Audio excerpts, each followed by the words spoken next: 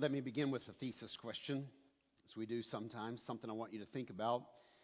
It is this question that drives the entire book of 1 Corinthians. It's a question that the early church debated, struggled with, finally had to find common ground on, and really understand what made us the people of God. It's this thesis question: what makes you God's people? When the Corinthians were asking this, they were using the word pneumatikos. What makes you pneumatikos? What makes you spiritual? But what makes you the people of God? If someone were to ask you that question, are you God's people? I would hope you could formulate a couple of sentence answer to this. Let me ask it a slightly different way. How do we know that we are God's people? Should be thinking about this and wrestling with the tension of this for a moment. Like I said, it drives whole books in your Bible, the answer to this question. How do you know? What is the evidence? What is the proof? What is the fruit? How do you know that we are the people of God? Pentecostals have one answer. They have an answer to this question. The Jews have an answer to this question. The Baptists have an answer, kind of, to this question. Every group has an answer to this question. We are an interdenominational church, so we have to begin to find what our common ground is to the answer to this question. If being Baptist is what makes you God's people, then everyone in this room is not God's people, because we're not all Baptists in this room. If being raised Methodist makes you God's people, then we're not all God's people. If being Pentecostal or charismatic or being raised to speaking in tongues and with the gifts, if that's what makes you God's people, then we're not all God's people, because I wasn't raised that way and many of you weren't raised that way. Yet I know I'm God's people. And TG, you know you're God's people. And you know you're God's people. And I just used 4 people right here that were not raised in the same background. What is our common ground? What is it that unites us that's bigger than a label and bigger than a denomination and bigger than a tradition, that holds us tightly together, knit as one people of God? This discussion we're going to have over a few weeks, and Jeremy's going to interject some thoughts about fruit of the Spirit, gifts of the Spirit, and I'm going to pick this discussion up again on the back side of that. I want to go slow, and I want you to ask lots of questions, email questions, ask questions. If you think it's dumb or obvious, ask it anyway, because if you have it, other people have it, and we want to have a robust discussion. But in the next few weeks, we're going to talk about the baptism of the Spirit. That's my topic this morning. We're going to talk about the filling of the Spirit coming days. We're going to talk about the fruit of the Spirit. And we're going to talk about the gifts of the Spirit. And we want you to have distinction in your mind about what these terms mean.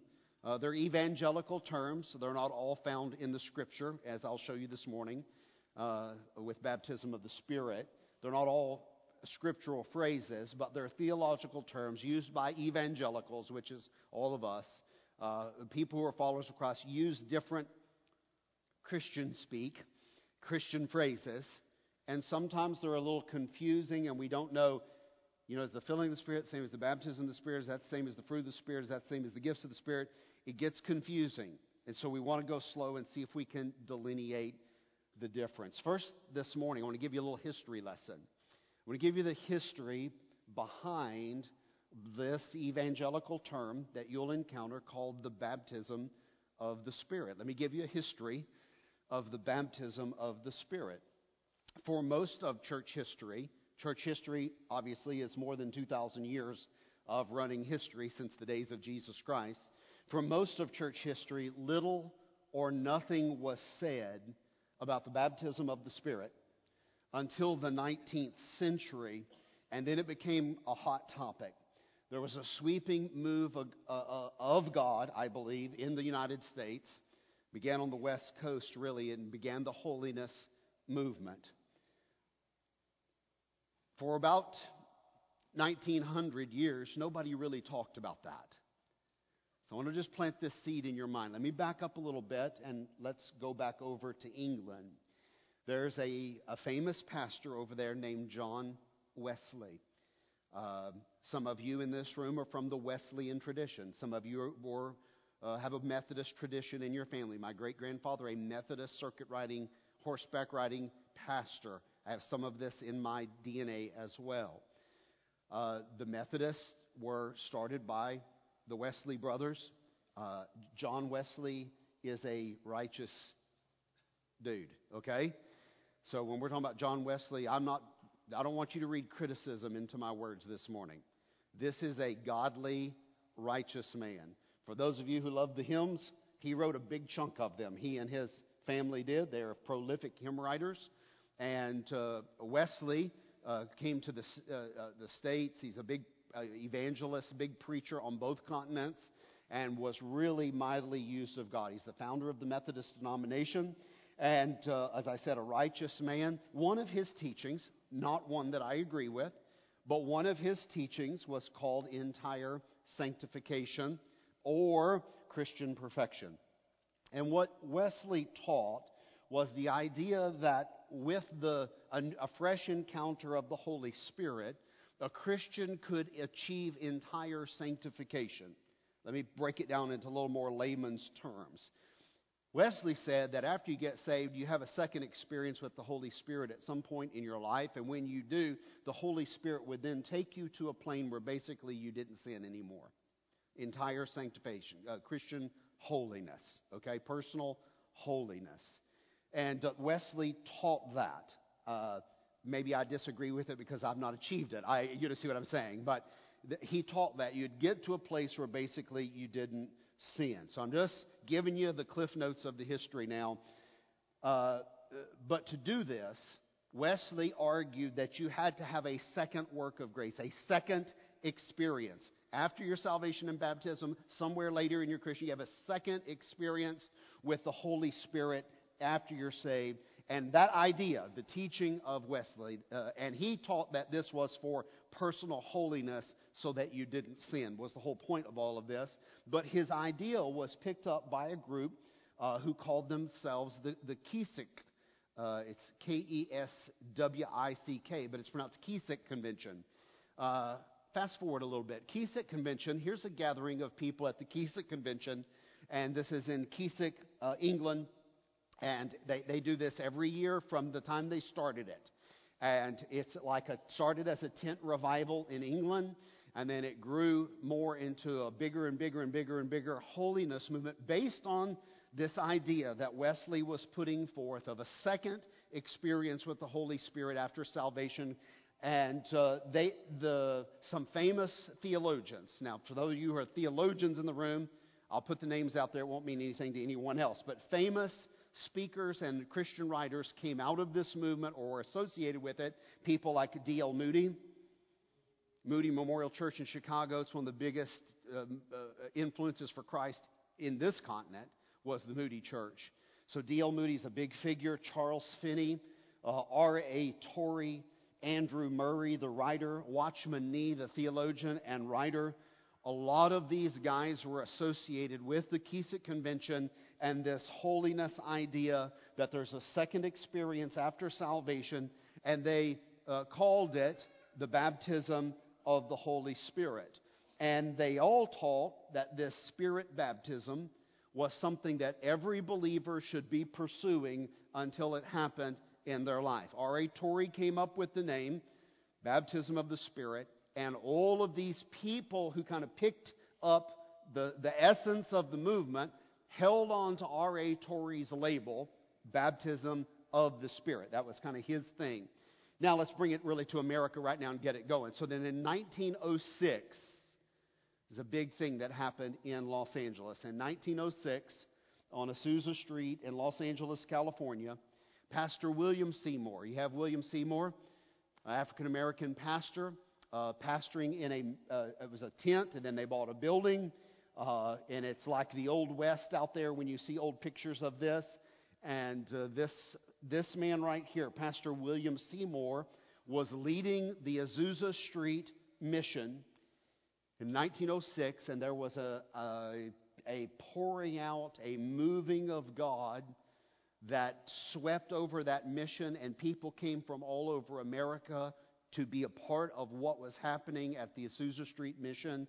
And essentially, it was the birth of Pentecostalism. Okay? I mean, look at the headlines up. There's a newspaper overlaid with the old building. Look at the sub-headline right here. Pentecost has come. Where? To Los Angeles, California, 1906. The Azusa Street Mission, Pastor William Seymour. And this was what you would call the birth of Pentecostalism as a denomination in America. All right, now these are just cliff notes, so let me fast forward a little bit more.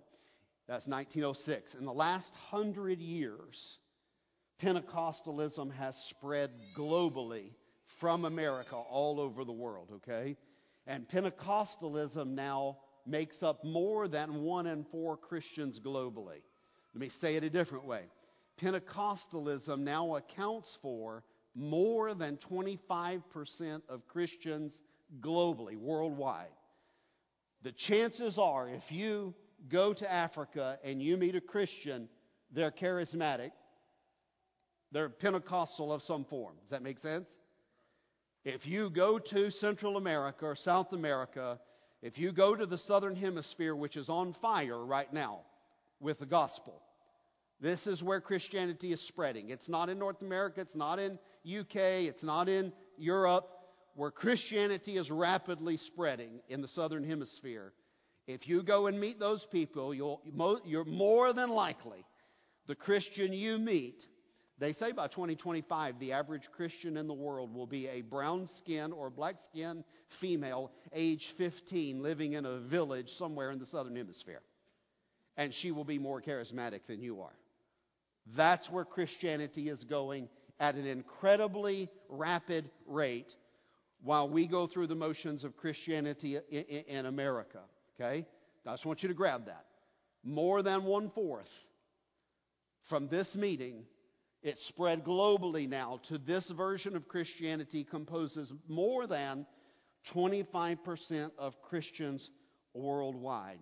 Pentecostalism champions the idea of Wesley and the Keswick Convention and the Azusa Street Mission that there is a second work of grace, and Pentecostalism held on. They retained Torrey's term, R.E. Torrey, the theologian's term, the baptism of the Holy Spirit. But Pentecostalism put this twist on those other guys' teaching. The Pentecostals pivoted to say that the second experience with the Holy Spirit was not about holiness leading us to Christian perfection, but instead, the second experience with the Holy Spirit was for us to have power for our Christian lives and for witness. That was the pivot of Pentecostalism.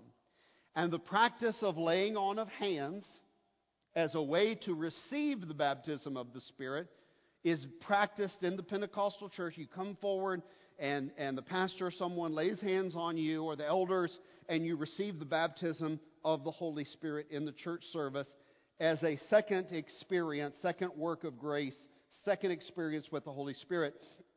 And if it works right, then you will have the evidence that you've received the baptism of the Holy Spirit. They claim that the speaking of tongues is the emphatic evidence that you have now officially received the baptism of the Spirit. So you come forward, lay on hands, you'd receive the baptism, you'd begin to speak in tongues, and everybody would say, okay, you have the Holy Spirit. Now these are the central two tenets, the central two teachings, doctrines of the Pentecostal church, or Pentecostalism, which is Assembly of God, Church of God, Pentecostalism. There's several different groups, but adhere to this. Now we've linked in YouVersion to the notes, because I just went out to the Pentecostal Assembly of God website and just posted Doctrine 7 and 8. They're in the notes, and you'll see that Doctrine 7 and 8 teach exactly verbatim what I just said, okay? That every Christian will receive a second work of grace called the baptism of the Spirit, and you will speak in tongues as the evidence that you have the baptism of the Spirit. So now the question, for those of you who are listening here this morning in person and remotely, the big question that you're wrestling with and that I want you to wrestle with for several weeks now is this correct? Are they right? Where are you on this teaching? Because this is the most prominent teaching among the fastest growing group of Christians in the world today. Where are we as a church on what I just expounded about the teachings of Pentecostalism?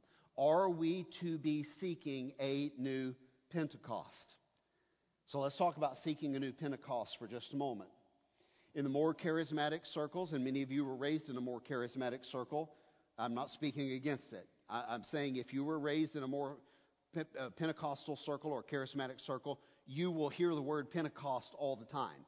You'll constantly be discussions about, constantly coming up in the context of the messages and the teaching, Pentecost this and Pentecost that. Many references will be made to Pentecost with the teaching that what the disciples experienced on Pentecost in Acts chapter number 2 is something that every one of us should be seeking today.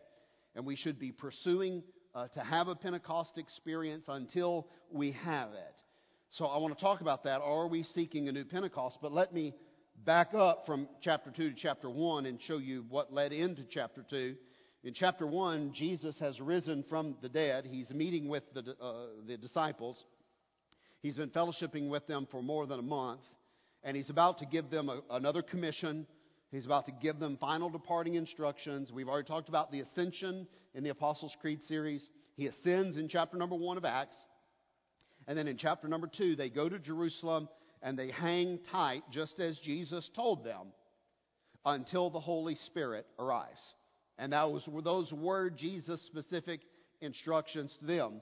But he told them that once the Holy Spirit did show up, that they were to be witnesses to him in Jerusalem, Judea, Samaria, and the other part. Once the Holy Spirit comes and gives you his indwelling presence, now I want you to spread, and I want you to go do what I've told you to do. Matthew 28, go and make disciples, and you will have the power and the equipment in the presence of God in you to go do what I'm calling you to do. So let me back up to Acts 1, and I'll show you where Jesus begins to mention this again. Acts 1, verse 4, on one occasion, while Jesus was eating with them, he gave them this command: do not leave Jerusalem, but wait for the gift my Father promised, which you have heard me speak about. For John the Baptist baptized with what? But in a few days, you will be baptized with what? The Holy Spirit. So Jesus is saying, okay, John did this, but here's what's about to happen. Yeah, you guys were all baptized by John in water, but in a few days you're going to be baptized with something different. The Holy Spirit is going to show up. Now, again, who is Jesus talking to? Jesus is talking to Peter, James, and John. Jesus is talking to the apostles. He's talking to Mary. He's talking to Martha. He's talking to the core believers who have followed him through his ministry. These people are already believers. They already know who the Messiah is. They've already put their faith in him. But they've not had this outpouring, this indwelling of the Holy Spirit, because it doesn't happen until you turn the page in your Bible from Acts chapter 1 to Acts chapter number 2.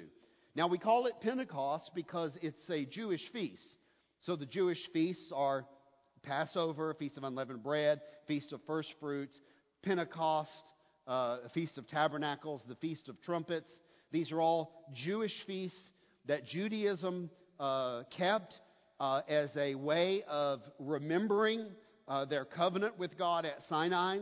And God commanded them to keep those feasts so they would remember what God had done and what God was going to do. And it was a way for Israel to connect as the people of God to their covenant with God at Sinai. We call it the Old Covenant or the Sinai Covenant or the Moses Covenant.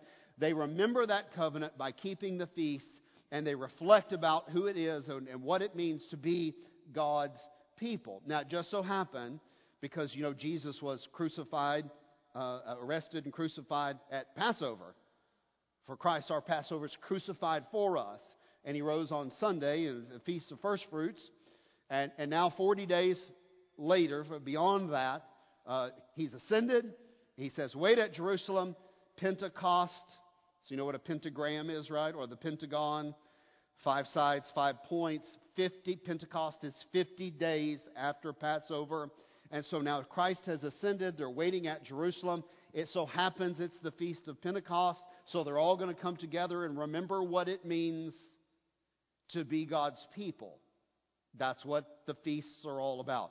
It's going to be about what it means to be the people of God. And while they're all gathering together in this old covenant feast moment, it just so happened, not by mistake, but it just is that it was on Pentecost, and they're thinking about what it means to be the people of God, that the Scripture tells us all together in one place, and suddenly there was this sound that came through the room, like a hurricane, like a tornado, like a wind rushing and blowing through the room.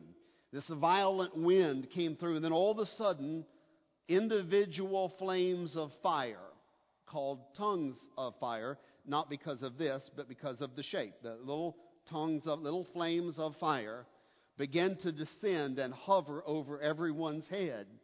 And the people began to speak in tongues. And they were filled with the Holy Spirit.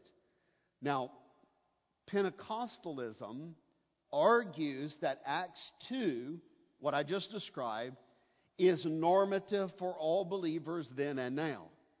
That all believers should have this Pentecost experience. And they argue for, just to make language simple, a two-stage process for Christians. First, you get saved and baptized in water. It's like stage 1. That's Acts 1. And then stage 2, then you have a second experience with the Holy Spirit, where the Holy Spirit fills you and dwells you, and you speak in tongues as evidence that you're filled with the Holy Spirit. That's Acts chapter 2. So the Pentecostals see the Acts 1, Acts 2 combination. Believe and you're baptized. Now you have a second work where the Spirit fills you. They believe that became the formula after the ascension of Christ for the first set of believers, going all the way to this present moment. I see, a little differently, I see Pentecost as a one-off event. I see Pentecost as a non-recurring, non-repeating event. I see Pentecost as an event that signaled the launch of a new era. That God said, you go to Jerusalem and tarry, and I'm going to do something that's going to launch a whole new thing. The old covenant is about to be wrapped, and the new covenant is about to break out. And what you have as you begin to read through Acts is that transition period where the old is being closed out and the new is being ushered in. And they were all in the Old Testament, really, up to this point. And what's happening is taking them out of the old covenant and launching them into the new covenant, which is in faith in Jesus Christ. And God, I don't think it's a coincidence, on a Jewish feast did this, because the feasts are about us being the people of God from a Jewish perspective. And God is assembling a new people now, made up of Jews and Gentiles. The church is now the new people of God. And this event in Acts 2 that they call Pentecost, this event signaled the beginning of something new. And it was very new indeed, because the Holy Spirit was going to come and inhabit every individual believer. And He may be known now as Holy Spirit, a personal relationship. I know Him in an individual and personal way. Let me see if I can make it more clear. If you've put your faith in Jesus Christ, then heaven and earth are now connected in your heart this morning. You have made a connection with God, and heaven and earth have united inside of you. God is living in His new people, not among His new people.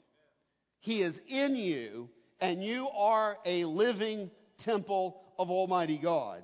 So each of us are going to have to decide what we believe the Scripture is teaching about Pentecost, about the Holy Spirit, about the baptism of the Spirit.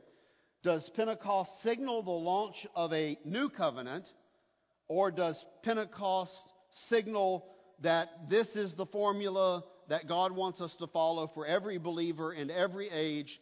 And in 2021, we need to be having this same kind of rushing wind, tongues of fire, speaking in tongues, dramatic Pentecost experience. Now, I know we all see this through different lenses, but I think the answer to this one's fairly easy, since we do not have recurring events chronicled all throughout her church history.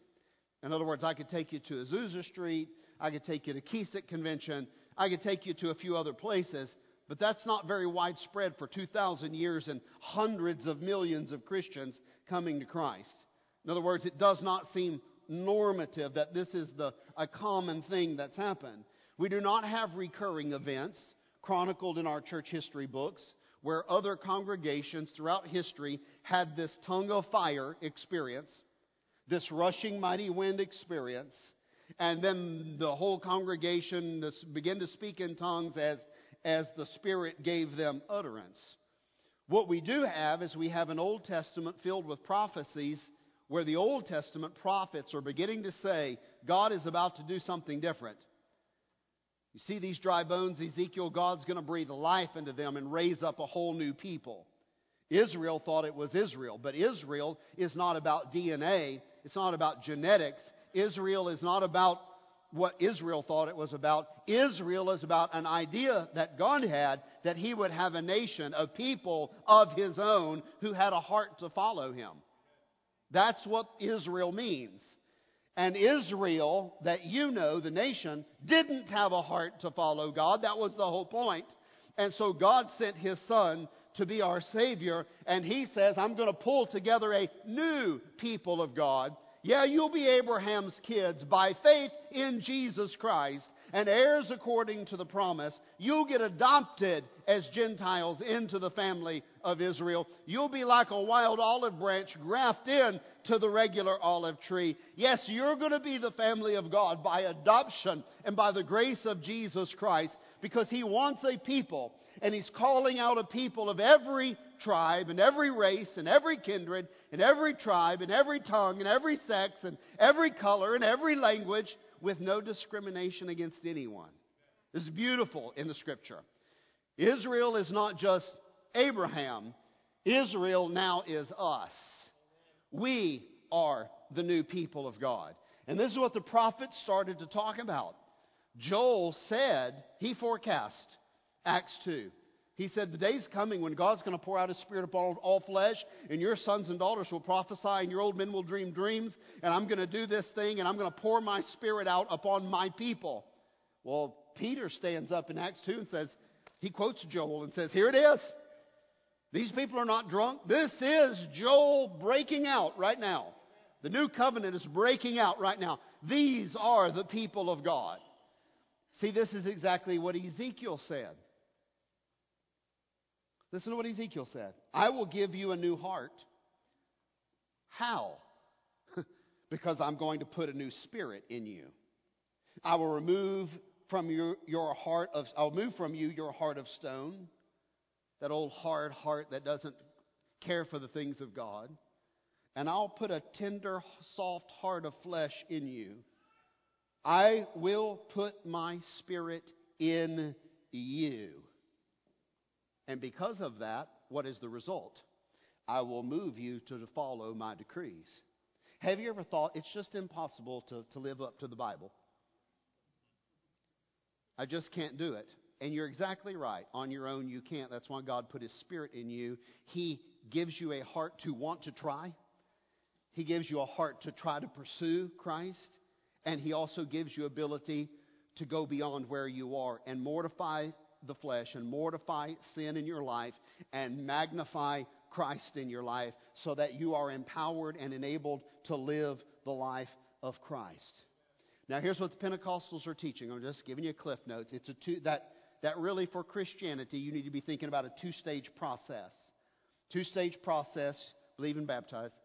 And then you have a second experience, second work of grace with the Holy Spirit, where you are baptized in the Spirit and you begin to speak in tongues. And they get that from Acts 1 and 2 as the beginning. But what I want to say to you is there are two other passages in Acts that also reinforce their teaching. They have two other proof texts in the book of Acts. I'm going to read them to you in just a second. Before I do, what I want you to notice that in both of these texts, Christianity has now gone outside of Judaism. In other words, the gospel is spreading beyond Israel now. And both of these texts are becoming unique because the gospel is going out now to Gentiles. And this marks a drastic change in everything. The Bible up to this point has really been about Jews. It's been about Abraham. It's been about Moses. It's been about national Israel. And now the discussion is about to change in the middle of the book of Acts. And for the rest of the journey, the discussion is now inclusive of all of us, Jews and non-Jews, who are coming together to form the new people of God. So as the Gentiles prepare to experience the Spirit of God, it begins at Samaria. So the Samaritans received the Spirit. Let me read to you from Acts chapter 8. When the apostles in Jerusalem, so Peter, James, John, and company are in Jerusalem, mother church. Christianity hasn't spread. It's only Acts 8. When the people at the mother church in Jerusalem heard that Samaria is just some miles north. It's middle Israel as you go north. The Samaritans are not full-blood Jews. They are, and I don't mean this in a racist way, but they are half Jew, Gentile, half-breed, mixed culture. The Jews considered them unclean as if they were full Gentile. That's what's important, okay? So the gospel goes to a group of people that the Jews see as unclean, not fit to be the people of God. So let me read again. When the apostles in Jerusalem heard that the Samaritans had accepted the word of the Lord, they sent Peter and John from Jerusalem to Samaria. And when they arrived in Samaria, they prayed for the new believers there that they might receive the Holy Spirit. Because the Holy Spirit had not yet come on any of them, they had simply been baptized in the name of the Lord Jesus. Then Peter and John placed their hands on these believers, and they received the Holy Spirit. Now that's clearly a two-stage process, and there's no arguing against it. Here are believers in Samaria who are saved, but they have not received the Holy Spirit. Listen, the pouring out of the Holy Spirit's a brand new thing. It just happened a few pages earlier. And here believers are who have not yet experienced that. So why didn't they experience the Holy Spirit at the moment of their salvation? And why did the Jerusalem brothers go to Samaria to validate their salvation? Why did the Jewish brothers go to the unclean brothers and put their hands on them and touch them, which was forbidden? Why did they touch unclean people? And why did the Holy Spirit come in this moment and this way? And is this normative for all of us? Now, the Pentecostals are still saying today, this is normative for you. You get saved, get back, and then later we're going to lay hands on you and you're going to get the Spirit. But this is a very unique situation. When Peter and John arrived here and find these people have heard about Jesus. They have believed on the name of Jesus. They have been baptized in the name of Jesus. They just didn't have the Holy Spirit, and they didn't know anything about the Holy Spirit. And Peter and John show up and say, let us tell you what Jesus taught us.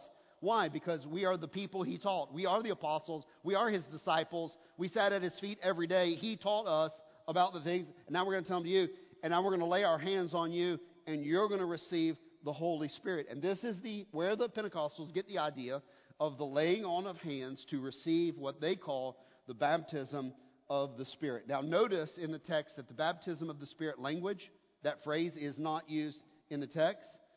The only baptism that shows up in the text is the baptism in the name of the Lord Jesus Christ. It's something completely different, but the Pentecostals have conflated the word baptism in this passage to also be the baptism of the Spirit, and you can see clearly that it's not. But what it is, and you need to wrestle with it, is a two-stage process where people got saved and then later they received the Holy Spirit.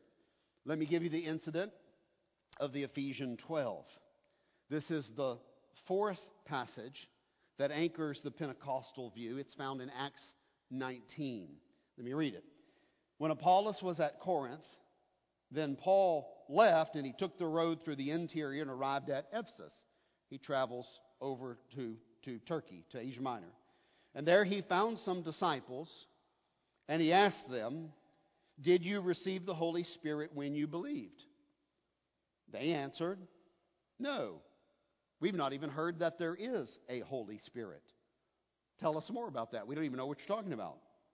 And so Paul asked them, "Then what baptism did you receive?" They said, "We received John's baptism." Paul said, "You need to fire your teacher. You've only got part of the information." Okay? Now watch what Paul says. Then Paul said, verse 4, "John's baptism was a baptism of" what? "Repentance. He told the people to believe on the one coming after him." Who was the person coming after John? That's Jesus. So Paul's explaining, John said, "Believe on the one that follows me," that is Jesus. On hearing this, they were baptized in the name of the Lord Jesus. When Paul placed his hands on them, the Holy Spirit came on them, and they spoke in tongues and prophesied. There were about 12 men in all. So now you have the incident of the Ephesians 12. Pentecostalism would put forward again, here is the two-step process. These people believed. Paul shows up and lays hands on them. They received the Holy Spirit. They got the baptism of the Spirit and spoke in tongues. The question you're going to have to wrestle with is Pentecostalism correct in how they're interpreting these 3 or 4 passages? Now, I want to remind you of this, because I don't want you to walk away with the wrong tone if you're listening remotely and you're not in the room. Sometimes all the emotions don't translate. I want you to know that I'm not speaking against Pentecostalism. I'm asking you to wrestle with what you believe about the teachings that they're putting forward, because it is the most predominant teaching on the Holy Spirit. If you're going to encounter any teaching on the Holy Spirit out here in Christianity, the Baptists aren't talking about it at all, and most of the evangelicals are not talking about the Holy Spirit at all. And if you're going to encounter any teaching about the Holy Spirit, it's probably going to be Pentecostal teaching about the Holy Spirit. So I want you to be ready to encounter that, and I want you to know what you believe about that. If we go to the mission field together, we're going to meet Christians that are Pentecostal, Assembly of God. And I want you to be versed enough that you can talk to them and engage with them and understand where you are and how to deal with these 4 passages. So I want to remind you that this is a family discussion.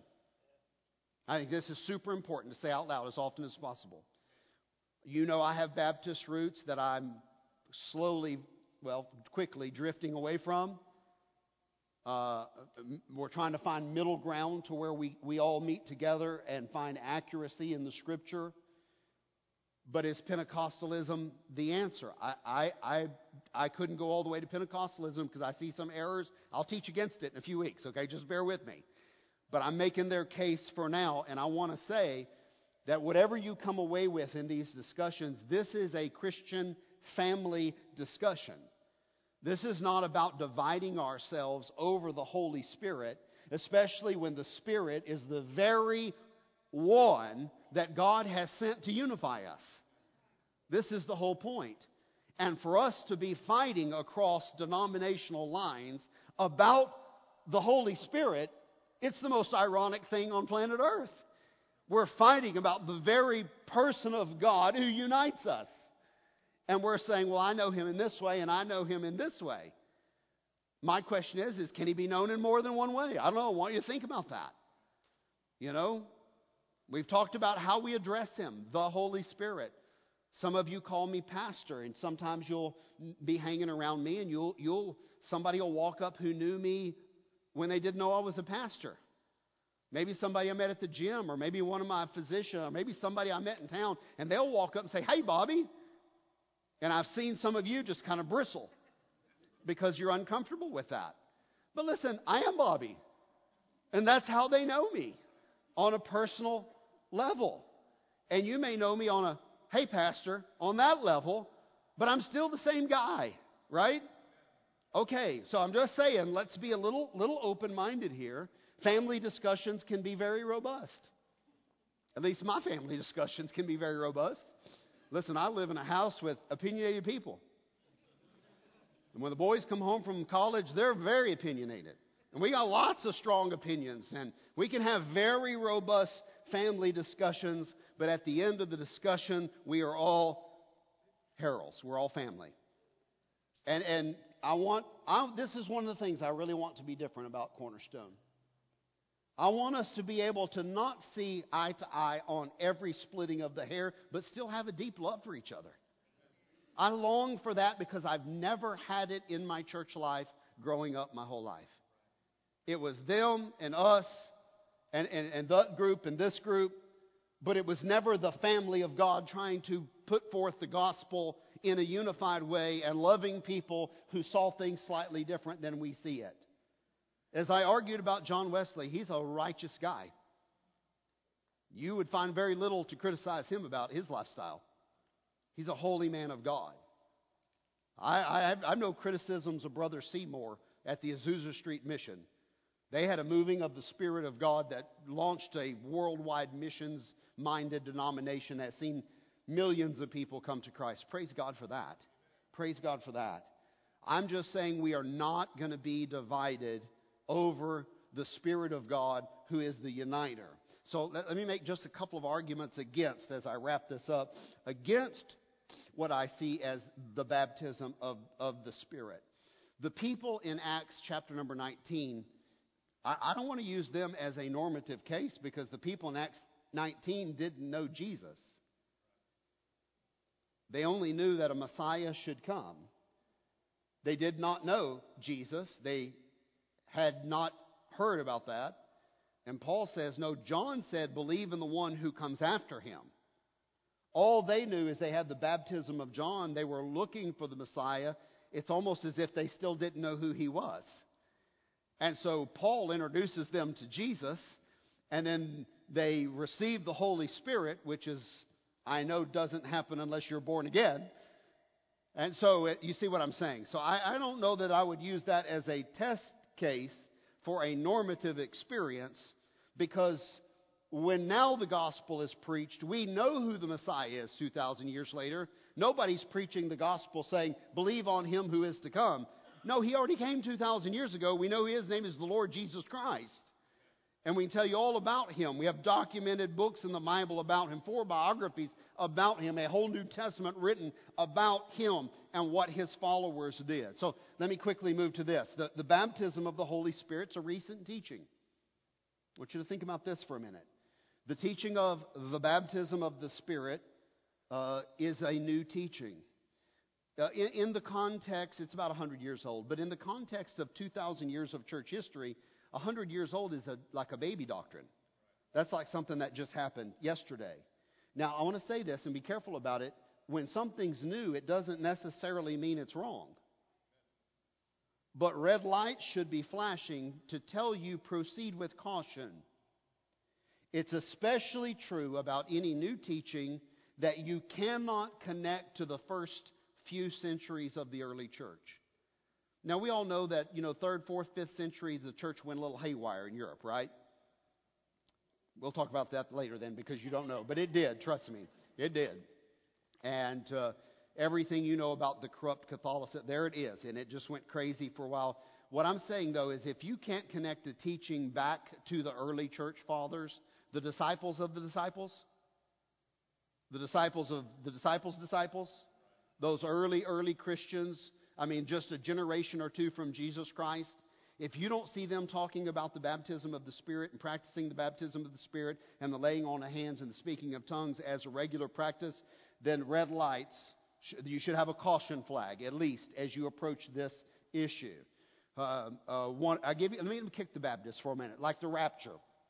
Josh, the rapture was born about 1850 or so out of some strange charismatic prayer meeting in Scotland, okay? Well, that teaching of the rapture became a Baptist staple. Baptist eschatology really is built all about the rapture, and that's a new teaching. just a baby teaching in Christianity. Now, again, new doesn't necessarily mean it's wrong, but if somebody shows up and says, hey, I found a new teaching, nobody of these great godly people knew anything about it for 2,000 years, but it's something I've just discovered, and I want to share it with you, you need to be really careful. Really careful. Because a lot of really smart, brilliant, godly people have spent their whole lives doing nothing but studying and perpetuating Christianity, and to show up and say, hey, I've just got some, listen, nobody ever saw this, that should be a red flag to you. So I just want to put that out there. The phrase, the baptism of the Spirit, is never used in the Bible. That always troubles me as well. When you're saying, do you believe in the baptism of the Spirit and the laying on of hands and the speaking in tongues? Well, I would come closer to believing it if I could find the phrase in the Bible, the baptism of the Spirit. It's nowhere in the Scripture, and that's a shock to most Pentecostals and Charismatic that is not a Bible phrase. As a matter of fact, when I searched for the Greek noun baptisma, which is your English noun baptism, there were no instances of the word baptism appearing in the same verse with the words Holy Spirit. Baptism as a noun and Holy Spirit, I couldn't find them together in any verse. There is no baptism of the Spirit. Instead, let me tell you what you do find in the Bible, and I'm going to read all seven of them to you in just a second. What you do see in the Bible is 7 instances where there is a Greek verb, not noun, baptism, but a verb to baptize. I will baptize. You will be baptized. You will find the verb used 7 times in conjunction with the Holy Spirit. But in all 7 of those instances, Jesus is the one baptizing and the Spirit is the medium. Like if I said, I'm going to baptize you in the baptistry here, I mean, I'm going to baptize you and I'm going to put you into the water as the medium. Does that make sense? The 7 times you do find Spirit and the verb baptize, because that's the only way you'll find it in the Bible, then you find it differently, where the Spirit is the medium and someone else is doing the baptism. I'll show you, and we'll deal with all the variants of this in just a second. The first 4 instances, there's 7 of them. The first 4 are almost all identical, and they're found in Matthew, Mark, Luke, and John, where they're all telling the exact same story, and they're quoting the words of John the Baptist. Now, let me just read one of them, one of the 4. They're all very similar. I'll read John in just a minute. Luke 3:16. John the Baptist answered them and said, I baptize you with water, but one more powerful than I will come, the straps of whose sandals I am not worthy to untie. And when he gets here, he will baptize you with the Holy Spirit and with fire.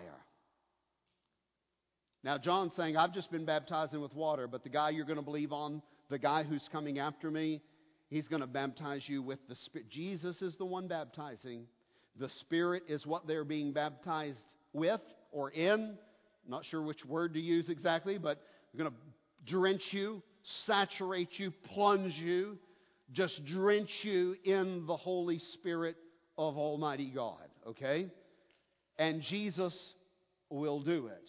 Now, let me explain quickly. John's baptism was not the same as baptism is now for us believers. It's different than what baptism we do here at Cornerstone. John the Baptist started baptizing people before he knew who the Messiah was. I want you to think about this. John the Baptist is out there in the wilderness calling people to repent and be baptized. They don't even know who the Messiah is yet. John's baptism was a call to repentance to tell the people, I need to get you prepared. My mission is to call you to repentance and get you to prepare because the Messiah is here. He's going to make his appearance and you need to be ready. If you want to be called the people of God, you need to be a prepared people, and the preparation is you need to repent and be baptized. When John tells the Jews they need to repent and be baptized, that message was over the top offensive. Now, I have no language to express this to you. But when John is preaching this to his brother and sister Jews, he is insulting them. It is in your face. He is saying to them, you need to repent and be baptized because you're not God's people. You think you're God's people because you guys have a circumcision. That doesn't make you God's people. No, I know what you're going to say. We are Abraham's children. You think you're God's people because of your DNA. You have Abraham's blood flowing through your veins. But I'm saying you're not God's people. You think you're God's people because you read the Torah on the Sabbath? You think you're God's people because you twice a year come to the temple and worship? Why, you're not the people of God. If you want to be the people of God, you need to repent of your sins and be baptized and get ready to meet your Messiah. Boy, that was a rough message to preach. Then the Pharisees showed up and he took it up 3 more notches. I don't even have time for that. I mean, he just ratcheted it up and just lit into them. So then John ended his message by telling the people that when the Messiah did arrive, he would be marked and recognizable because God had told John the Baptist, when you meet him, you'll know it's him because you'll see the Spirit of God descend upon him and remain.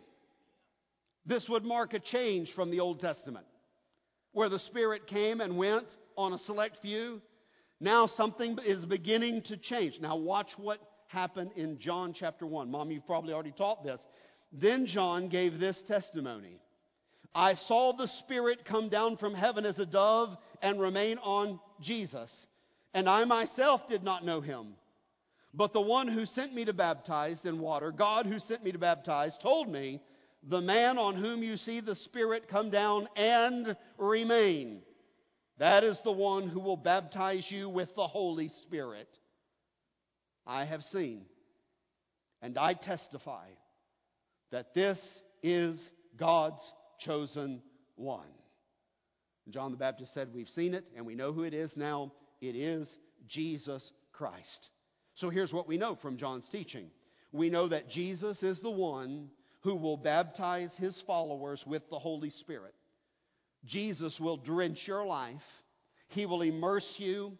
He will pour God's Spirit upon your life. He will do the baptizing. He will do the immersing. He will pour out his Spirit into your life. And God's Spirit in us is what makes us God's new people.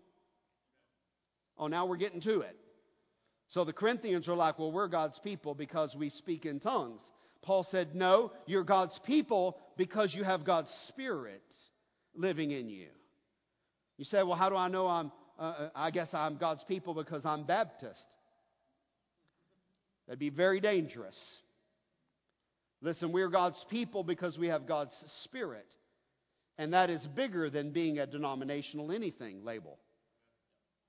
You say, well, you know, a lot of people believe Christianity is a white American religion. No, God's people are all colors and all races and all poverty levels and all socioeconomic levels and all social standings. It's not about that. That's not what makes you or disqualifies you from being God's people. Do you have God's Spirit living in your life?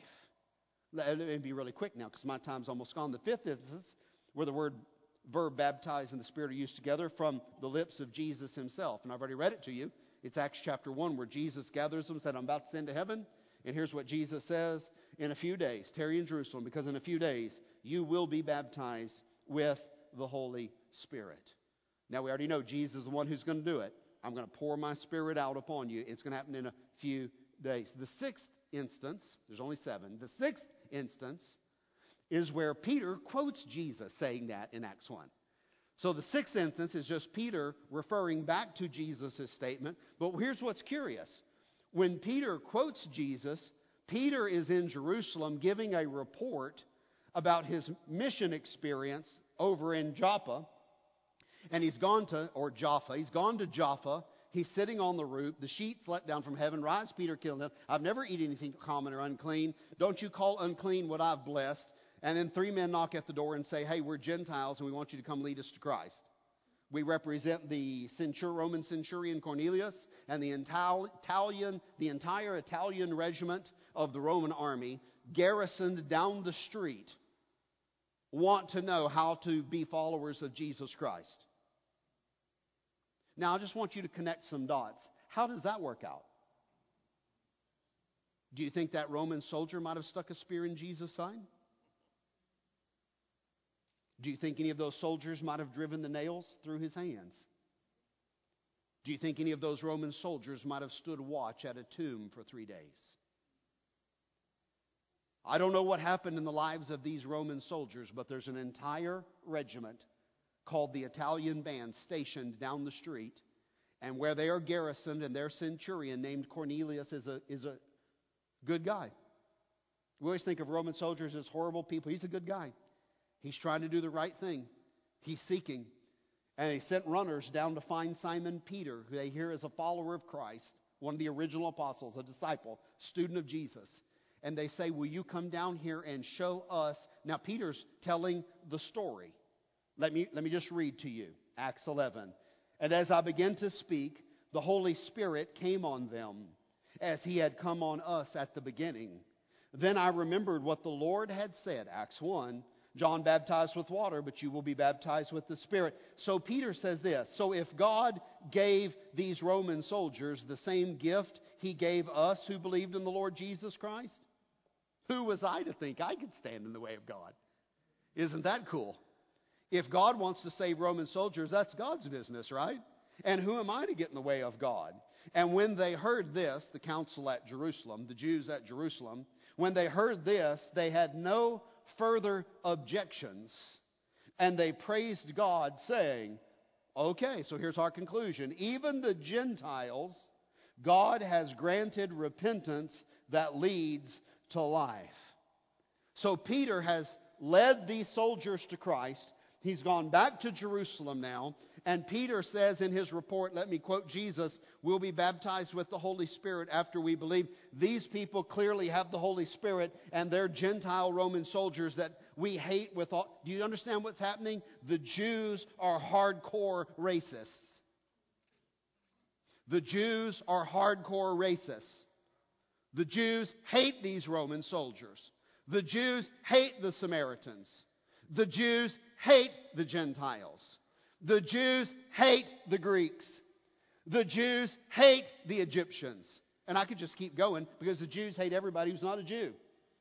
They are hardcore racists.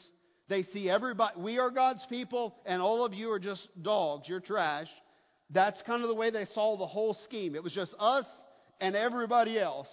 And what's happening is that Jesus is dealing with racism in the church immediately after the birth of the church. I just think this is beautiful. While the church is still in its infancy, just learning to crawl, Jesus says the first thing we need to do is we need to eradicate from the minds of my Jewish followers all traces of racism. I want to crush racism in the church of Jesus Christ. I just think that's super cool. I may come back and talk about that some more. Let me give you the last instance where the verb to baptize and the Holy Spirit show up together. And it's a unique one. 1 Corinthians chapter 12, just as the body, though one has many parts, you'll remember this, but all of its parts form one body, so it is with Christ. For we were all baptized by one Spirit. Look up the Greek word, it's en. It's the in preposition. For we're all baptized in one Spirit, or by one Spirit. It's not incorrect. So as to form one body. Whether Jews or Gentiles, slave or free, we were all given the one Spirit to drink. Now I want to close with this. This is so beautiful. Paul clearly says to us, to the Corinthians, I'm just going to extrapolate it to us. The Corinthians are Gentiles like you and I. They're Europeans.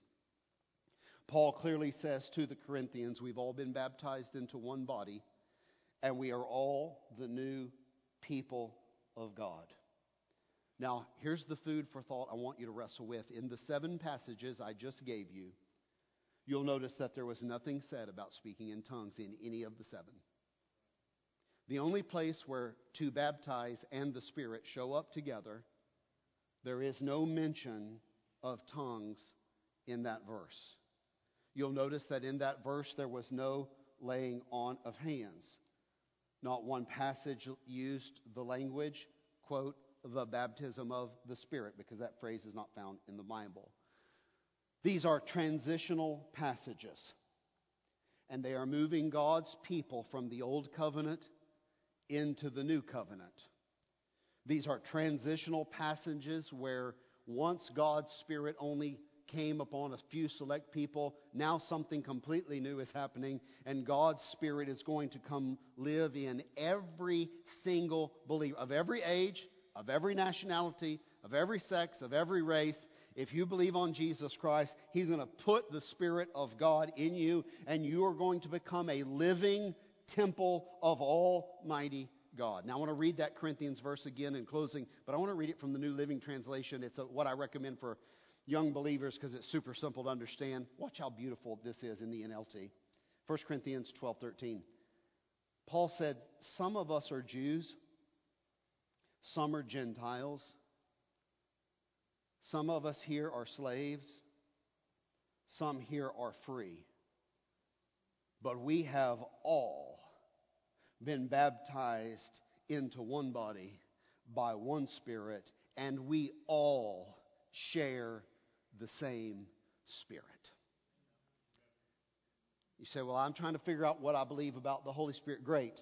Do it in a community where the one thing we're going to say is we will not be divided because we are one body, and the one thing we have in common is we all share the Spirit. Think about this for just a moment. God's people are not united because we're all middle class.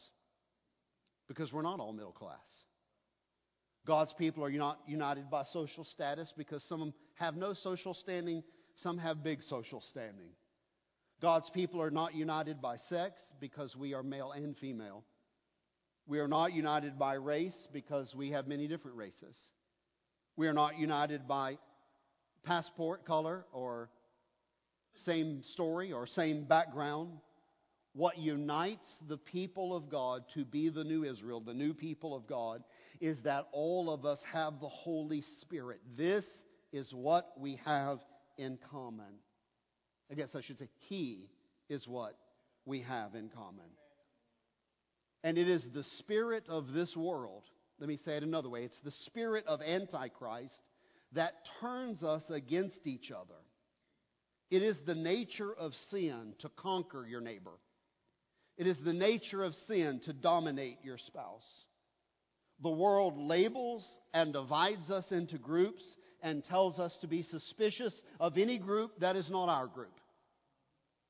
Distrust them, be suspicious of them, talk down about them, keep them out, build walls around, and just push everybody out but your group. Here's what I'm learning. The Spirit of Christ destroys the labels. The Spirit of Christ destroys the categories, and He puts His arms around all of the children of God and unites us as brothers and sisters in a family that He calls the body of Jesus Christ. Dear church, we are the body of Christ. And what holds us together is not that we all vote Republican or we all vote Democrat or we all agree on anything. What holds us together is we are all indwelt by the exact same Spirit of the living God. And shouldn't He in our lives be bigger than our political affiliation? Can you imagine churches getting divided over Trump and Biden? That's nonsense. We have the Spirit of God. Can you imagine us being divided over any other silly thing? We can't get divided. We are the people of God. Now, I want to close with this. We'll pick it up again in the coming weeks. What I want to keep challenging you is you need a personal relationship with Holy Spirit. Make it personal. Speak to Him. He will speak to you. When He speaks to you, speak back to Him. Turn it into a conversation until the conversation lags, then pick it up again later. Just like you would with your spouse, just like you would with your kids, just like you would with a friend. And learn to be familiar to His voice. Our heads are bowed and our eyes are closed. I want to just challenge you right now. Are you the people of God? Are you the people of God? How do you know you're the people of God? Because we've been indwelt by the Spirit of God. That happened when we received Jesus Christ as our Savior. Now the Pentecostals believe in a second work. Okay, fine. We'll talk more about that. First work, second work, third work, fourth work. My challenge to you is, whether it's once, twice, or 5 times, what is your relationship with God's Spirit like right now? This is a great health checkup for us spiritually. Are you speaking to Him daily? Can you discern that He's speaking back yet? Maybe some of you tried last week and you got a little frustrated. Don't stop. Don't quit. He will speak to you. We just have to train our ears to hear Him. Why don't you pray right now? God, I want to hear from you.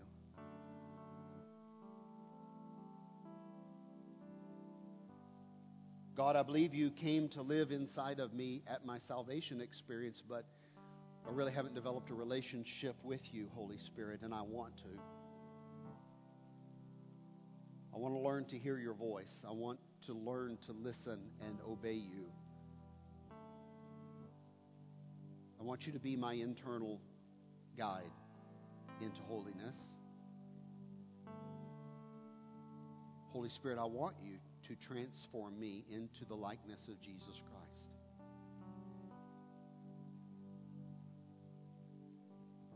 I certainly can't do any of this on my own. But I want to claim what the Scripture said, that God would give me His Spirit and you would help me obey God. So Holy Spirit, I'm asking you for that help this morning. Help me be all that God wants me to be. I am the people of God. I'm one of the people of God. I'm a little frustrated that I don't always live out that. But I want to. God, this week, help me to live as your people, as your person, holy people.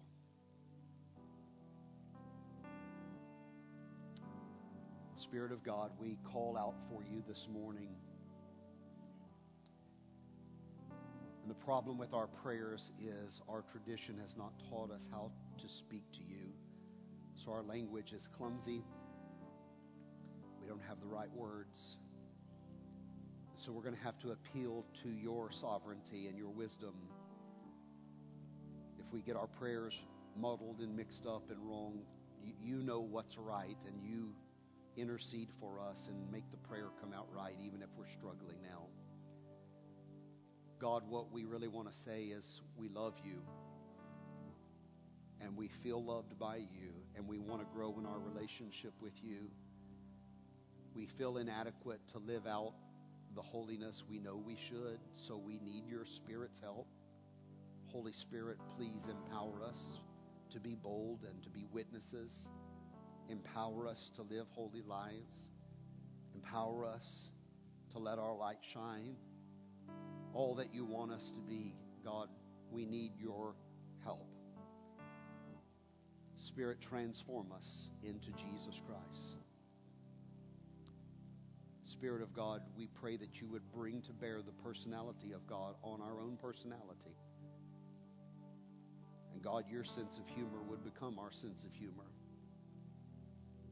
God, I like to think you're a little sarcastic, and maybe your sarcasm would become our sarcasm. Your wit, our wit. Your love, God, our love.